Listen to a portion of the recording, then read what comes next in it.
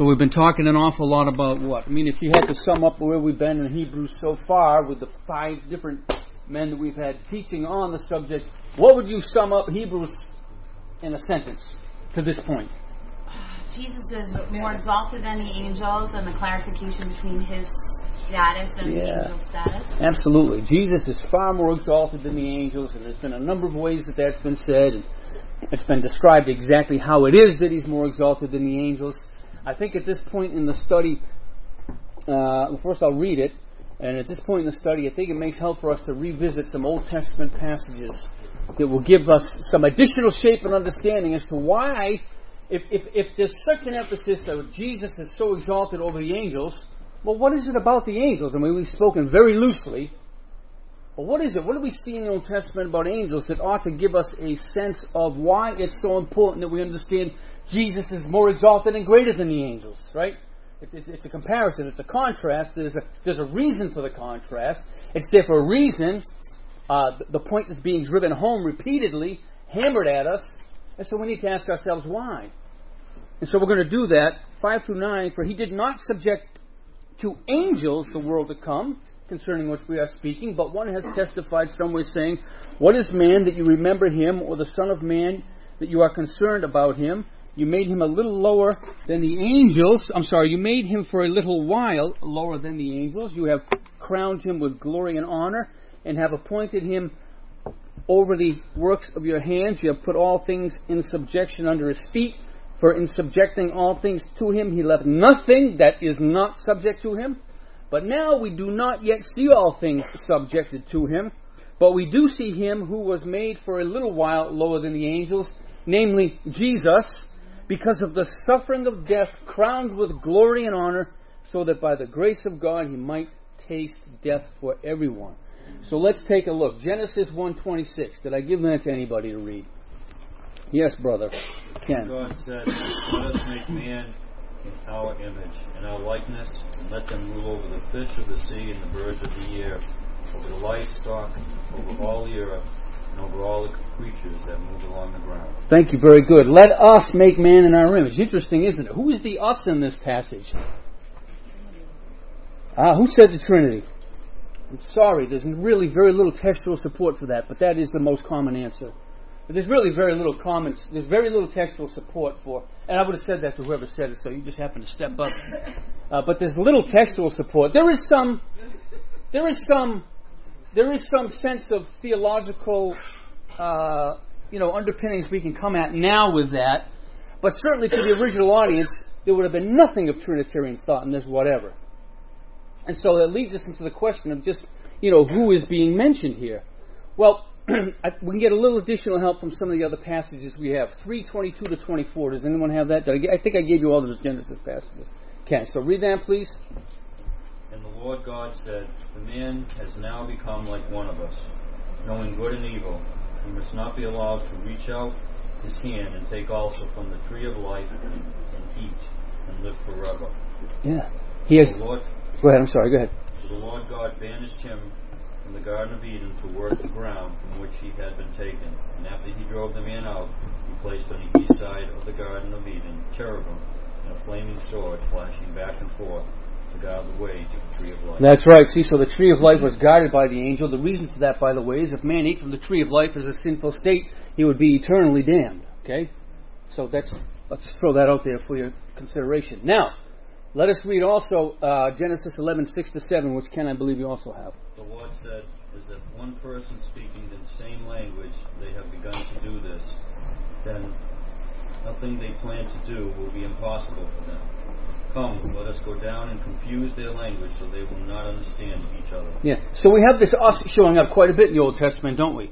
And particularly in Genesis. We're going to see it in some other places. Isaiah 6:8-1. That doesn't make a lot of sense. It should be Isaiah. The voice of the Lord saying, whom shall I send, and who will go for us? Yes. Then said I, here am I, send me. Yes, right? Whom shall I send? Who should go for us? And then lastly, 1 Kings 22:19-22. Yes. And Micaiah said, therefore, hear the word of the Lord. I saw the Lord sitting on his throne, and all the host of heaven standing beside him on his right hand and on his left. And the Lord said, who will And one said one thing, and another said another. Then the Spirit came forward and stood before the Lord, saying, I will entice him. And the Lord said to him, By what means? And he said, I will go out and will be a lying spirit in the mouths of all his prophets. And he said, You are to entice him, and you shall succeed. Go out and do so. Thank you. So what do we see going on here? So, again, it would be nice and very compact and tidy if the Genesis 1:26 passage, let us make man in our image, were a reference to the Trinity. That would be a trump card. I mean, then you go all the way back in Genesis chapter 1. Okay, so we can squash all those that are the aberrations of Christianity, for example, like Jehovah's Witnesses, right? That'd be a no-brainer, wouldn't it? Okay, and that would be an obvious one. But there is, as I said, very little textual support for that to mean Trinity. What we see going on in these verses I just shared with you is a heavenly court. And this would have been a common understanding, particularly in that ancient Near East. There was a heavenly court to which God was constantly interacting with and addressing. Now, that doesn't mean he was getting permission from them to do things, but you've just seen, and I've only listed 4 or 5 examples, of God having interaction with angels, talking about things with the angels, interacting with the angels, or in one place it's called the spirits, okay, which is an angel. Okay, spirits and angels, I think there's really not a lot of distinction between them. All right, so we see in the Old Testament very early on that God is constantly sort of holding this heavenly court where he's talking about things with this sort of surrounded by angels. And we know God dispatches angels. We know God does things with angels. They're constantly in his presence. We see in the Revelation not only worshiping, but back in the Old Testament, as Revelation began, God is revealing to us that in the court of heaven, so to speak, in the gathering of the heavens, there's things going on. God's discussing and dialoguing with angels. Why? I don't know. We don't have to really know why. They're created beings. We know that. This doesn't mean, by the way, that the angels were involved in creation. It doesn't mean that the man is created in the image of angels. The image of man is a distinction between man and beasts, not man and angels. So maybe angels share in the divine image some way or other. Maybe they don't. I don't know. But to say that we're made in the image of God is to distinguish us from the animals, not from angels. So the angels, therefore, as you've seen, I mean, they've been involved in so many things and what God has done in the history of his people. So, Deuteronomy chapter 32, verse 8. Again, as we continue to look at, why do we need to understand? Why is the book of Hebrews constantly hammering home in the very beginnings of the book this distinction to be made of Jesus and the angels? How would these people who are thinking of going back to the Mosaic Code, placing themselves once again under the law, okay, how did they get this sense of, what is informing their sense of the significance of angels that sort of needs to be undone? Okay, what's going on with that? Where did this understanding come from? Deuteronomy 32:8. When the Most High gave the nations their inheritance, when he divided all mankind, he set up boundaries for the people according to the number of the sons of Israel. Yeah. Now that's variously translated. Some have, and I think it's because of the text from which it is translated. I think the Masoretic text, if I remember, an interpretation of that would be the sons of Israel. But more often it's interpreted either as the sons of God or as angels. Okay? So, and the reading implies, as one commentator said, the reading implies that the administration of the nations had been parceled out among a number of angelic powers. Okay? Well, do we have anything else in Scripture that would support that? Who's got the Daniel passages?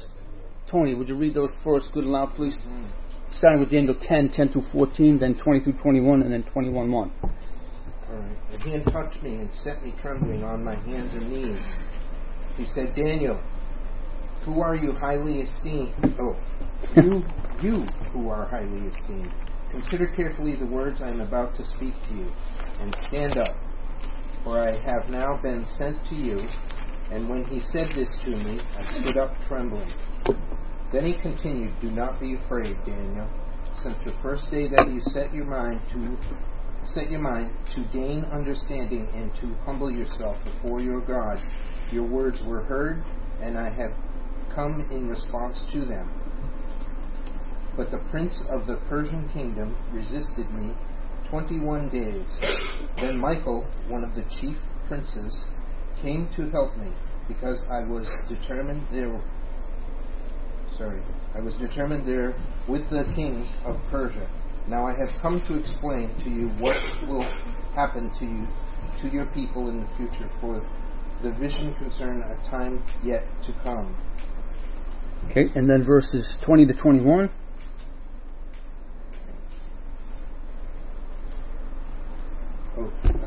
Same chapter.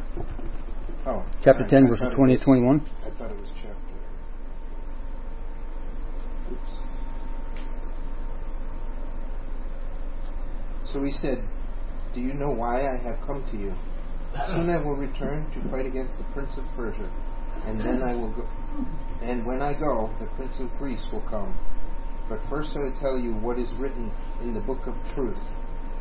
No one," this is in brackets, "no one supports me against them except Michael, your prince." Very good. And then chapter 21, verse 1. I'm sorry, chapter 12, verse 1.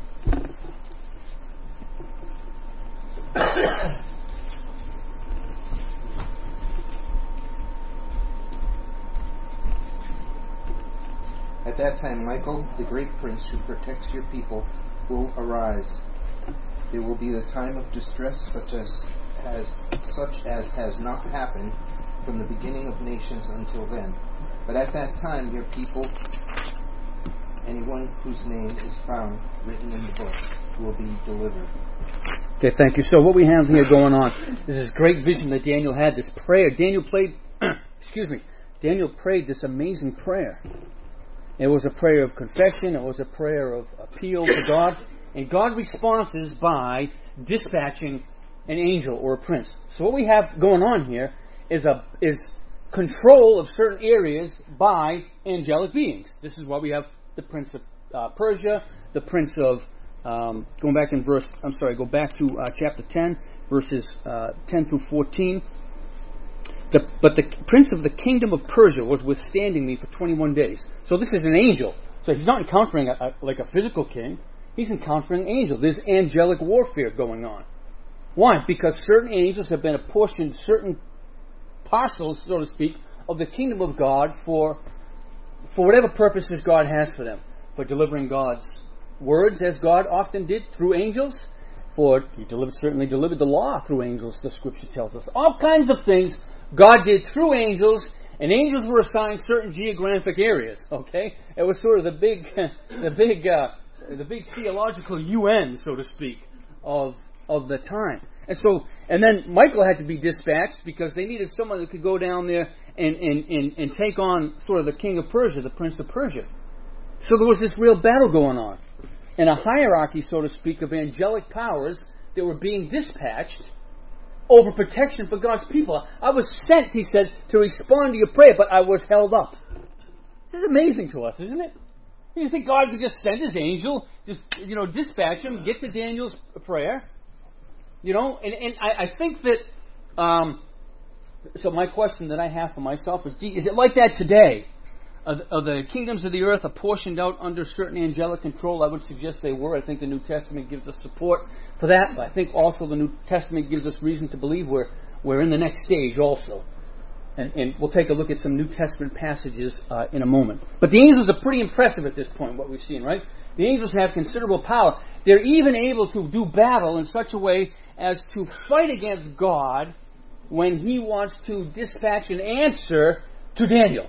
And there's a reason why, again, in the counsels of God's own mind, or again, even in, perhaps, I don't know, there's very little we can talk about Trinitarian in the Old Testament. Very little. I mean, we do see the early sort of basis for it. We clearly see monotheism, which is new enough. I mean, the Jewish religion was the first monotheistic religion. Just thinking of this even this week. Abraham, when God called him, he was polytheistic. He must have thought God was just one of the great gods. Abraham wasn't monotheistic until God got a hold of him for a while. I don't know when he became sort of monotheistic, but it wasn't right away. So this was a polytheistic culture that they came out of. And so I don't know that, even as we think about these things, how it's hard for us to think Trinitarian in an Old Testament sense, because remember with Scripture, we always have to ask first and foremost, what would the original audience have heard? To whom was this written? Because again, it wasn't written to us, it was written for us. Okay? The Pentateuch was not written to Christine Leo. It was written for her, but it was not written to her. I'm struggling with Genesis account. The whole time you're reading and Tony's reading, I just keep going back to "Let us make man in our image" with a capital O. How are you suggesting that? I've heard it taught, and the guy I got it from, I don't know about all of his understanding, and I don't actually even know how to ask this, but I'm like, wait, no, this is God setting apart humankind with an everlasting soul to set us apart from animals, to set us apart from everything else He's created. And that I've even heard it said that when we look at cherubim, how they have like the face of an ox and the wings of an eagle, that animals have been created like the angels, and man has been created like God. So when it's talking about "let us make man in our image," that was just a theory, but I'm like... I would disagree with him because I don't think animals were made in angelic image at all. Because again, we see here that mankind was originally created lower than the angels. That's a fact. For a little while, as the text says here, and as Psalm 8 says. Man was for a little while created lower than the angels. So man was created initially lower than the angels. That's what Scripture says. Okay, so And again, the hours that are used that I shared with you, clearly God's not talking within a Trinitarian self. That would have made no sense to the people that heard it. Why? It's all new. It's all Abraham's from this polytheistic idea. Yep. If he's coming and learning this monotheism, that's all new to him anyway. So yes, it is. It's not as though it is, but God's revealing that, though. God is revealing in particular about His monotheism. So He is not particularly revealing. Okay, so the reason I went to those other verses, that's right. It's just God addressing sort of the heavenly court. This is really one of three type of sort of. The other ones don't really. There's nothing to support textually Trinitarianism. As much as we might like that, that's reading back into the Old Testament something that's not there. The other one is that it was sort of following some of the mythological understandings of the culture at the time, which cannot be accounted for. God never gives credit to myth for any particular thing. But what we clearly see, we have to start with what is very clear. What is very clear is God is talking with non-God beings when He's saying our. When He says things like, "Who are we going to send?" and one of the angels says, "I go," that's not one of the members of the Trinity that's going. Okay? When God comes down and visits Abraham and there's two angels with him, okay, and God is speaking with Abram, and then God sort of goes away and the two angels are dispatched to Sodom. Okay, and they sort of appear. So my point is, and I think the only thing that we can really get solidly is, whatever is going on, it's not a discussion between Father, Son, and Spirit. Again, it's very hard for us to read back. It's hard for us to sort of unknow something. We have to ask ourselves what the original audience knew. And there would have been nothing further from their thought, first of all, than monotheism initially, and certainly not Trinitarianism, three persons with one being. The text answers your specific question, though. He is clearly talking with angels. All of the hours, all the other evidence we have, so even if that Genesis 1:26 one is tough, we have to say, okay, how else is hour used when God is talking to others, and then how is it also used in other places in the Old Testament? That's how we build our understanding. I'm having a hard time with that. Yeah. Well, okay, that's cool. You can have a hard time with that. Yeah. It doesn't... I'm like, I don't know enough. Yeah. Well, this is why you compare Scripture with Scripture and why Scripture is the greatest interpreter of itself. Many of us, I think, just have always assumed that when God says, "Let us make man in our image," He's speaking within. Now, when He said, "Let us," it's obviously, to us, it would have been, so whatever God was sort of doing in sort of the heavenly court, is we want to call it that, and that's a proper theological study and a proper theological term. I didn't invent that. Certainly it could be, from our understanding, the Trinitarian God. And there is obviously the Trinitarian God, because God always is what God is. It certainly is the Trinitarian God in dialogue with and holding sort of heavenly court with the angelic host, whom, again, they dispatched to do everything. God dispatched the angels to do everything. They announced the birth. I mean, we could go through the entirety of the Scripture and see. Yes? Then further down, in verse 27, it says God created man in His image. Yep. So, His image is obviously Trinity.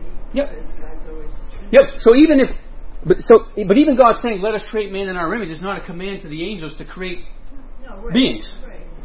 And so sometimes we have to be content with what does it not say, and what does the rest of the Old Testament teach for sure.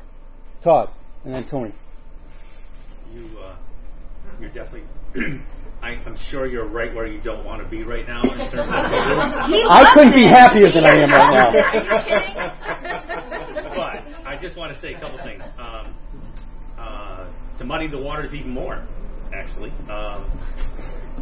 Regularly, the prophets prophesied what they did not know and could not have understood. That's a fact. But when they do so, they're doing so within the terms of prophecy. We'll always have to keep in terms the understanding of what particular genre of language is being used, what is going on, what is known at the point. So for the prophets, they knew full well that they were prophesying things that they could, because they looked into these things, but they're wanting to understand. Yeah. That says nothing, in a sense, about what is being said by God at this point in the Pentateuch. The prophets still, their commission was still to speak to a people who many times did not know. All right, so that's contextual, that's historical. So, but the point is that secondly, is that there are plenty of theologians that would take that Genesis 1:26 account.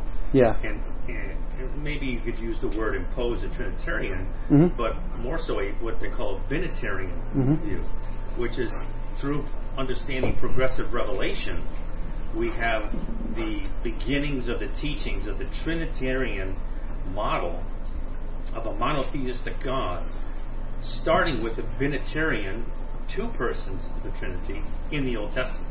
Yeah, I think that would certainly muddy the waters worse and make it harder to understand. Yeah, and I would disagree with them, that's all. I mean, there are people that will hold to this understanding. I think it makes little sense given what we see in the rest of Genesis and the way ours is used and when God is addressing the angels, and what we would like to really impose that understanding. And I don't want to get bogged down here. I appreciate people's disagreements with it, and I think that's fine. It's not inimical to our understanding, other than to say that there's a certain view of the angels. So even if we don't fully understand, the angels are certainly in court with God all the time. It's just a term that, for lack of a better understanding, but it's a gathering. There is a heavenly court. There was that in the understanding of the ancient Mesopotamian people, too, Mesopotamians, the Near East. There was always an understanding of their mind that the gods held sort of heavenly court. So always God is using the culture the people are in to reveal over and above what the culture understands. But certainly, at no point at this point in the Genesis narrative, and I would say anywhere, so we see little things like the Spirit of God was hovering above the waters, and we understand that more fully now because we understand what Spirit means.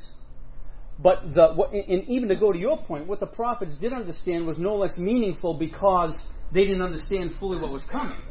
They were fully loaded with everything that they were supposed to understand. Now, we know God is God, and everything God does entirely as God. So that doesn't mean that there wasn't God, Father, Son, Spirit involved in creation, because we know that Jesus Christ created. We know that from the rest of the Scripture. We know that Christ created all things. We know that from Colossians. We know that from Hebrews. We know that from a number of places. We also know that the Spirit was involved in the creation of man. So, all of those things are true, and I wouldn't debate any of those things. What I'm suggesting is, and what I think is the best reading of the text at this point in my understanding, which is incomplete, is that, and although I can assert it with force, I can still, at the same time, maintain that I could be wrong. But as the great philosopher J.P. Moreland once said, just because it's possible that I could be wrong doesn't mean it's reasonable for me to believe that I am. So until I convince otherwise, here I stand. I cannot do otherwise. Yes. It would make more sense why the Hebrews, the Jewish nation, thought that the angels was a form of deity. Well, this is my point. Exactly. Right. So that's very clarifying as well. Remember the context in which I delivered this, obviously controversial, knowing it would be a controversial topic, because controversy, Scripture says there must needs be, what did Corinthians say? There must needs be what? Differences among you, so that those who are right among you may be approved, right? So it's necessary, in a sense, to do that, and I like to live in that necessary place, it's true.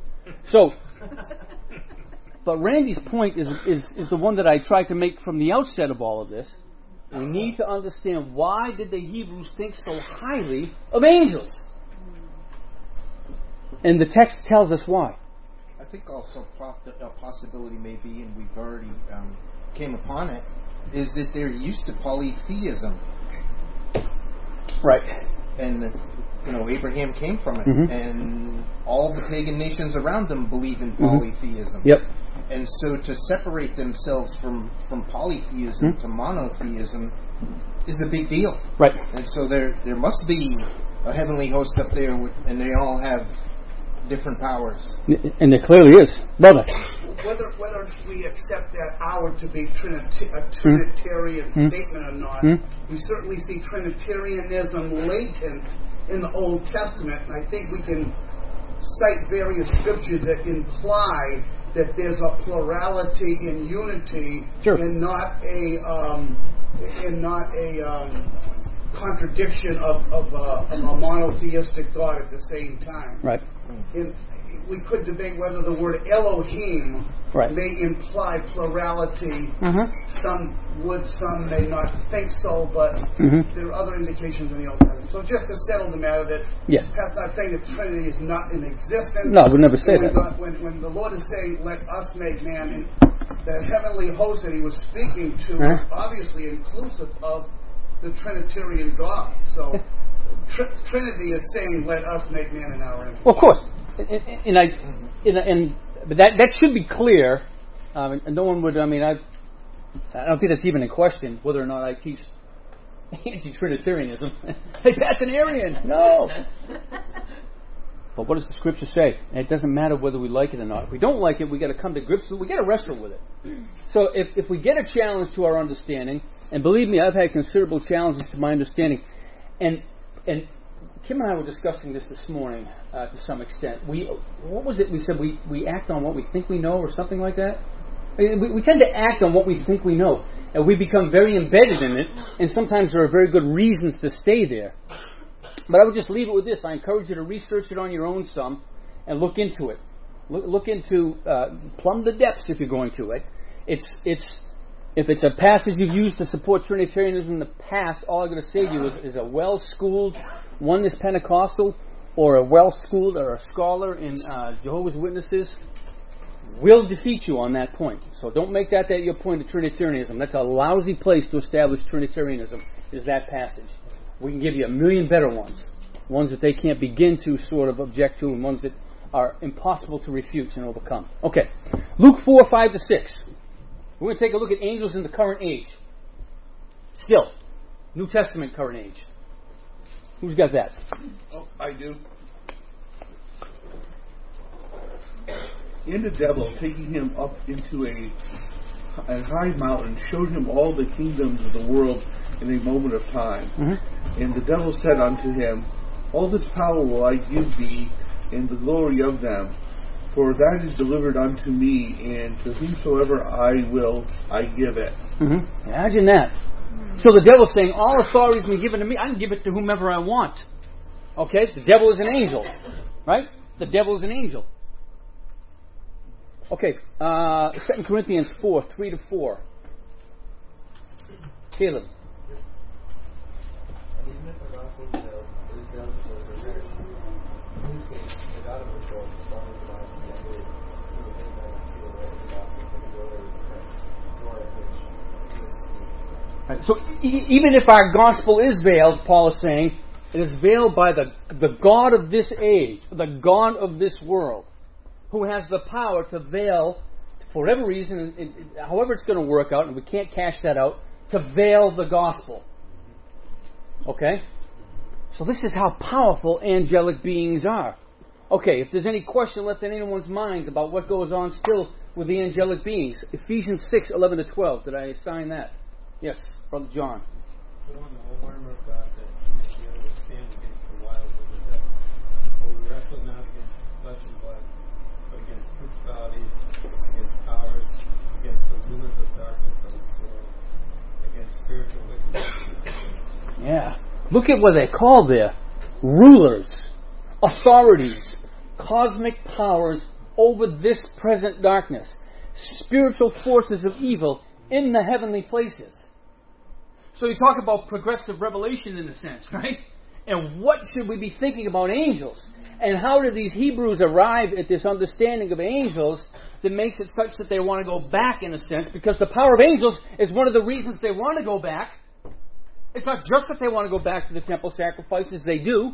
It's not just that they want to go back to, the cult of Judaism. They want to again subject themselves to angelic authorities. The Colossians had a similar issue in some ways, by the way. Why do you keep submitting yourselves to the elemental principles of the world? Okay, Colossians has a lot of spiritual warfare going on as well. So we have angels being called all these things, and then we take a look in Jude as I'm wrapping up my case for the massiveness of angels, in which it's important for us to have, if we talk about understanding angels, we always tend to want to think in terms of, is there an angel helping me get out of an accident? Is there an angel that threw that $20 bill on the ground when I needed it most, right? So it was an angel that got Peter out of prison, right? Smacked him upside the head and said, get out, and it was... And it's cool, we can think of angels that way, but we got to think of the sort of theology of, which includes the history of, angels. A proper understanding of angels is not just, how do they sort of... What's their history? What's going on with angels? Jude 6, we take a look at this. This is a really bizarre passage in Jude. Jude 6. And angels who did not keep their own domain but abandoned their proper abode. They did not keep their own domain. They had a domain.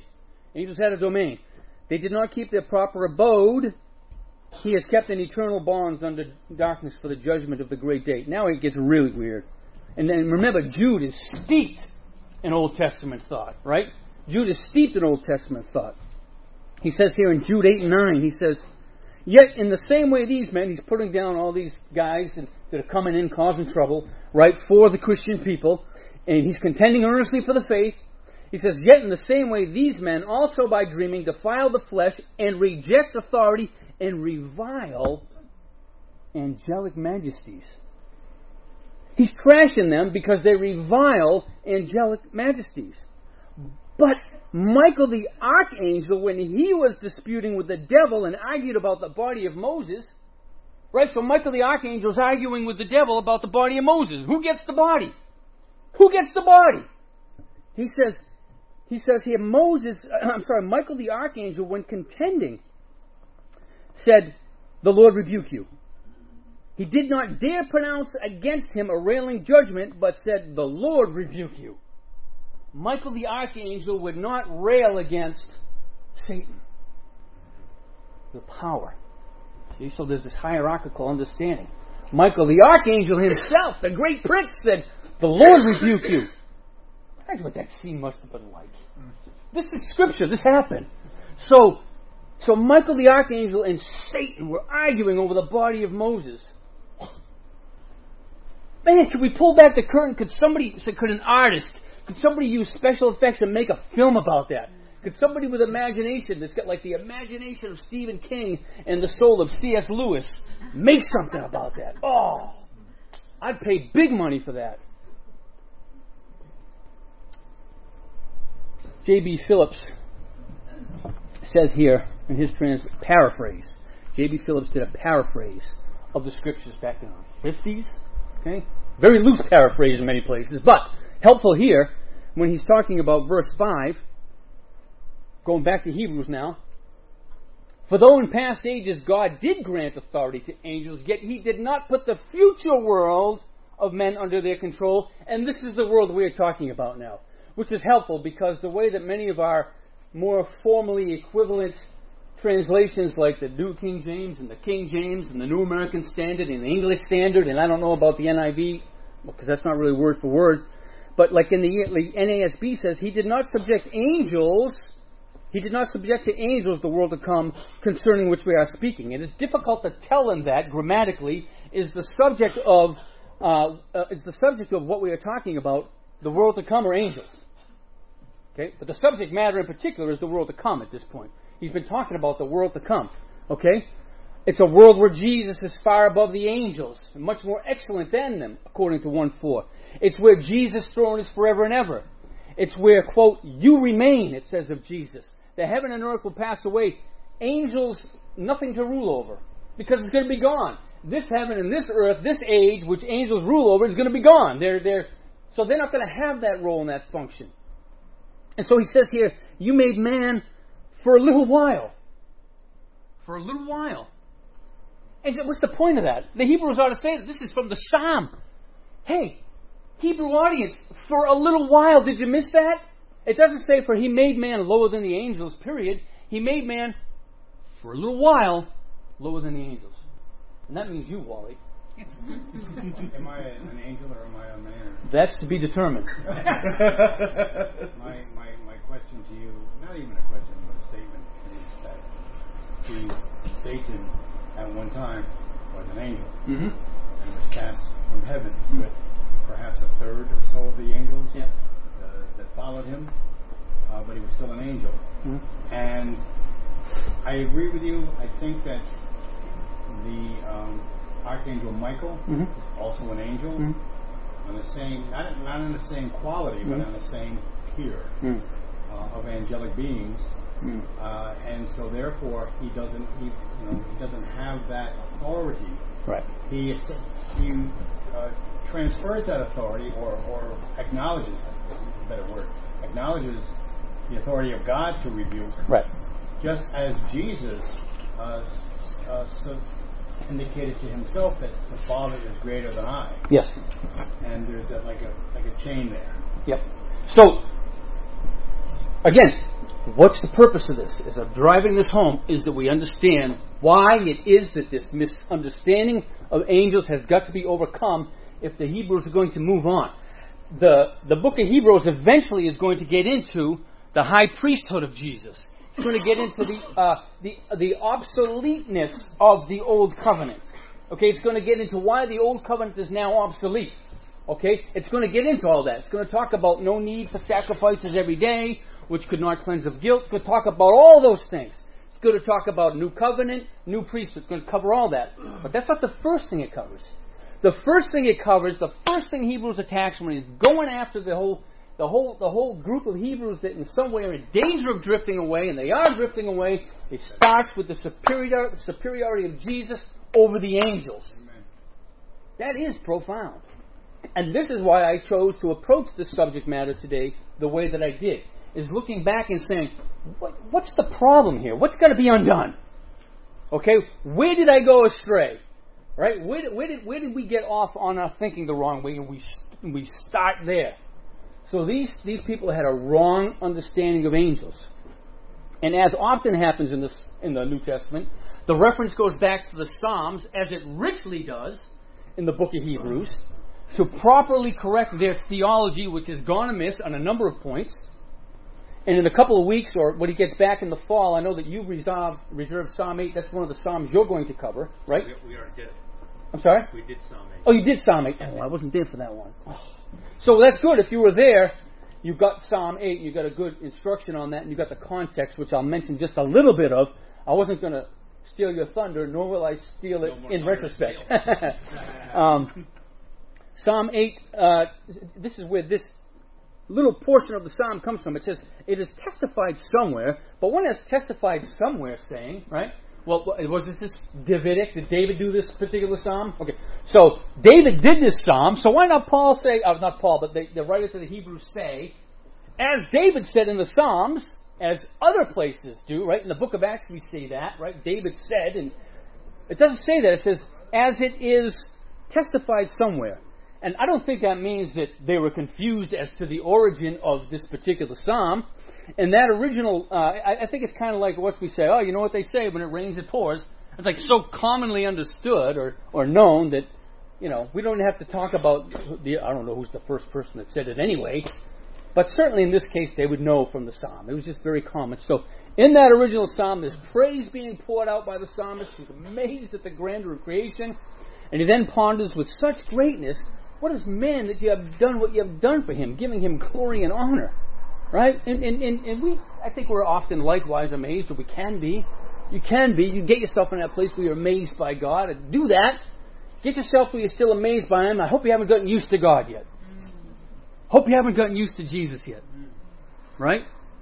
My wife has gotten used to me, poor thing. Right? But there's so much more of me to offer. There's so much. Just give me a chance. But there's so much. There's so much to know about Jesus, isn't there? Shaking your head no. Right? There's so much to love about Christ. There's so much more. There's so much more depth to plumb. God must not get tired of Jesus, of hearing the same things over and over again, right? So, the man and the Son of Man, and I don't know, you and I might differ on this. Let's just save that. Man and Son of Man are parallel statements in this. I don't believe there's any indication of that early on a Jewish messianic expectation that would have lent itself to the title Son of Man. That understanding doesn't come until later. So, Son of Man here and man, and you and I might part company again on this. I don't believe the Son of Man in the original audience is a reference at all to Jesus. Okay? Except for, and this is what's important for us to remember, and to keep in mind, that Jesus fulfills everything humanity was created for.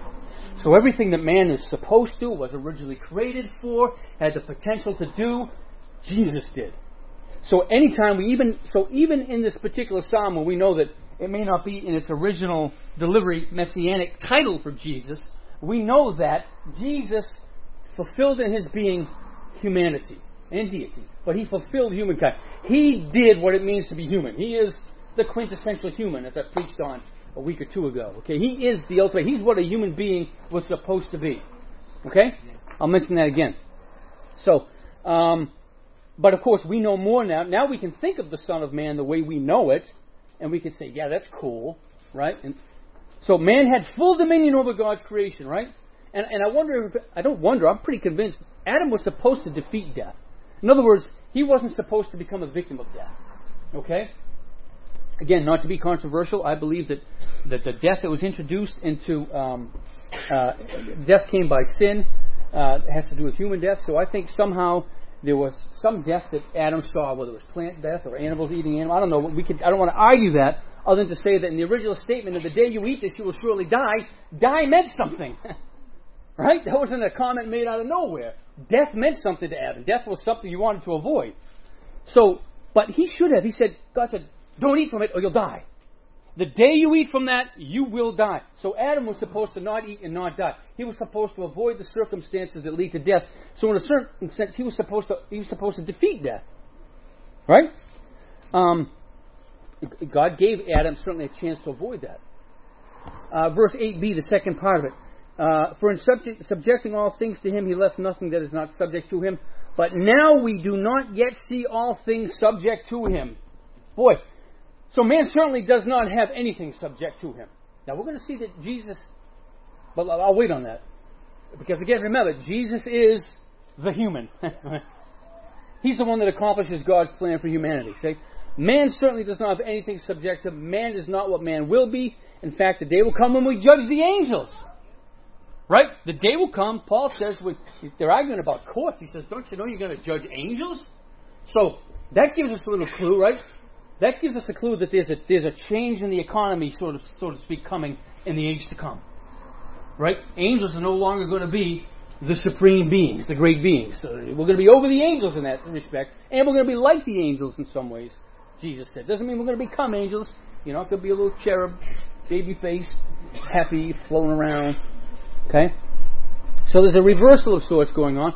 Verse 8, still speaking about man in general, and keep in mind that though Jesus is a man, he is what God intended man to be. Jesus, again, the fulfillment of humankind. He's the second Adam. Why does Scripture call him the second Adam? He's the second Adam. He's the one that gets it right. Right? Adam failed it. Jesus nailed it. This is interesting. This is from... here's what the world could look like if things were subject the way they're supposed to be. This is from his book, Not the Way It's Supposed to Be, A Breviary of Sin, Cornelius Plantinga. If you think he's deep, you ought to read Alvin Plantinga.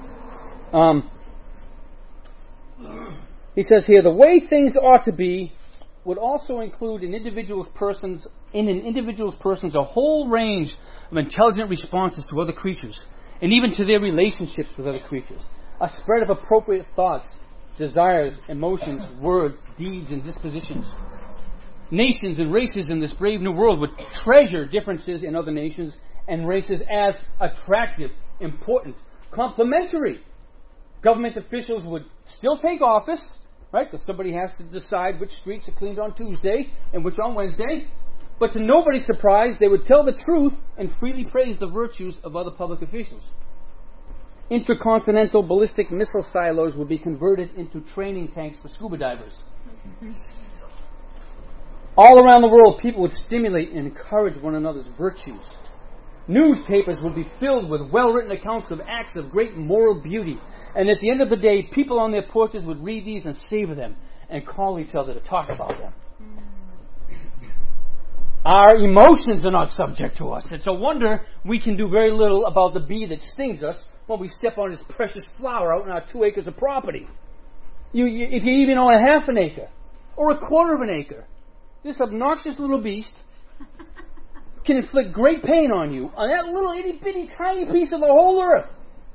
So we don't even have dominion over that, never mind dominion, particularly as unbelievers, over our own evil predilections, our dispositions to evil, our tendency to be self-centered, etc., etc. Romans 8:20-22 talks about the creation was subjected to futility.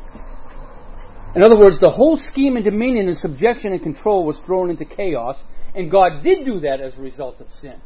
As a result of sin, God here, so yes, it was a result of Adam's sin, but God threw the universe into chaos. God threw it, He's the one that did that.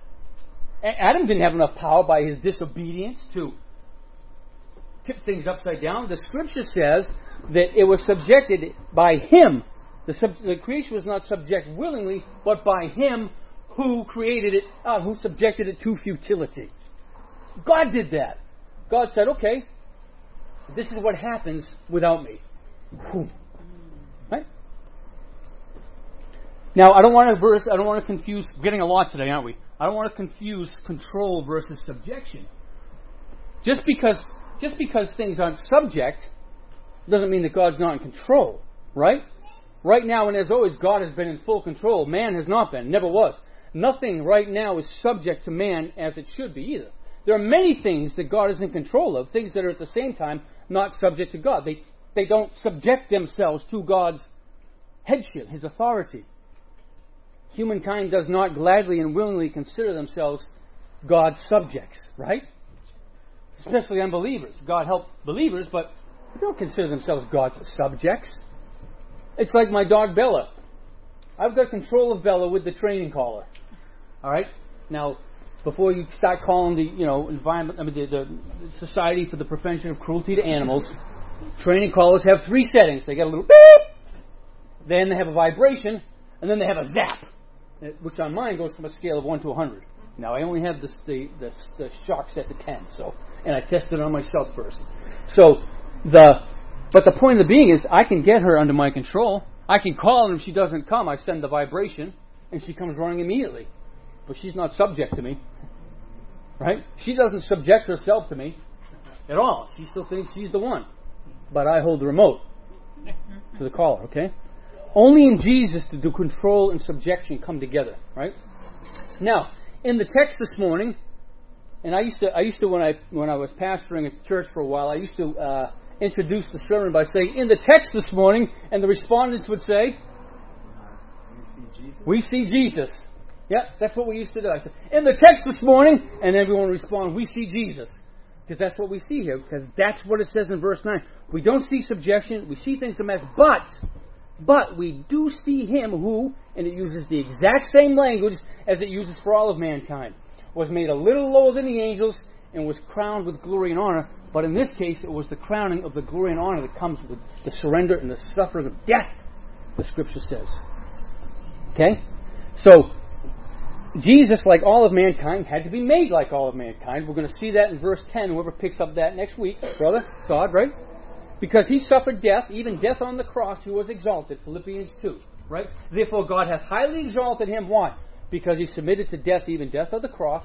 Therefore God hath highly exalted Him and given Him the name above every other name, that at the name of Jesus every knee should bow and every tongue confess, with the things on earth and under the earth and heaven, that Jesus Christ is Lord. That's the great name, right?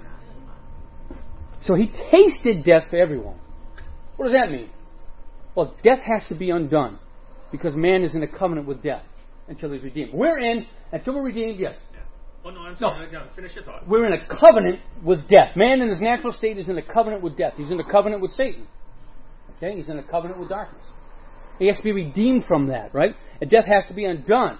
And only through death can the covenant of death be broken. This is deep waters here. This is Romans 7, 1-3, when Paul says, do you know that a woman is subject to her husband until he dies, and then he's free to marry another? Well, the same is true of us. The covenant with death had to be broken so that we could become espoused to our new groom, the Lord Jesus, right? So it's the whole church thing. And I know I'm getting a lot of information, and I hope it hurts a little bit. We had to die to our relationship with Satan. Only death could free us so that we'd be free to marry Christ. Yes. Well, your point, I love that that we see Jesus. I mean, you can't read Psalm 8 without saying we see Jesus. Yep, absolutely. You can't, and this is just kind of backing up what you're saying when, yes, the text itself is being specifically referring to Psalm 8 and man as referred to as the Son of Man. If you don't see Jesus and the authority that the author is striving to compare, then we don't see the point of what the author of Hebrews is trying to get at. He's driving home the whole... It isn't about angels. It's not about angels. He did not subject the world to come to angels. But he has subjected them to Christ, who fulfills that Psalm 8 man. Jesus is the Psalm 8 man. Jesus is the Genesis 1 man. Jesus is the man. Right? So, now again, tasting death doesn't mean he just took a little tiny sip of it. I mean, tasting death is just euphemistic for he really took it, right? He took all of death, the whole cup.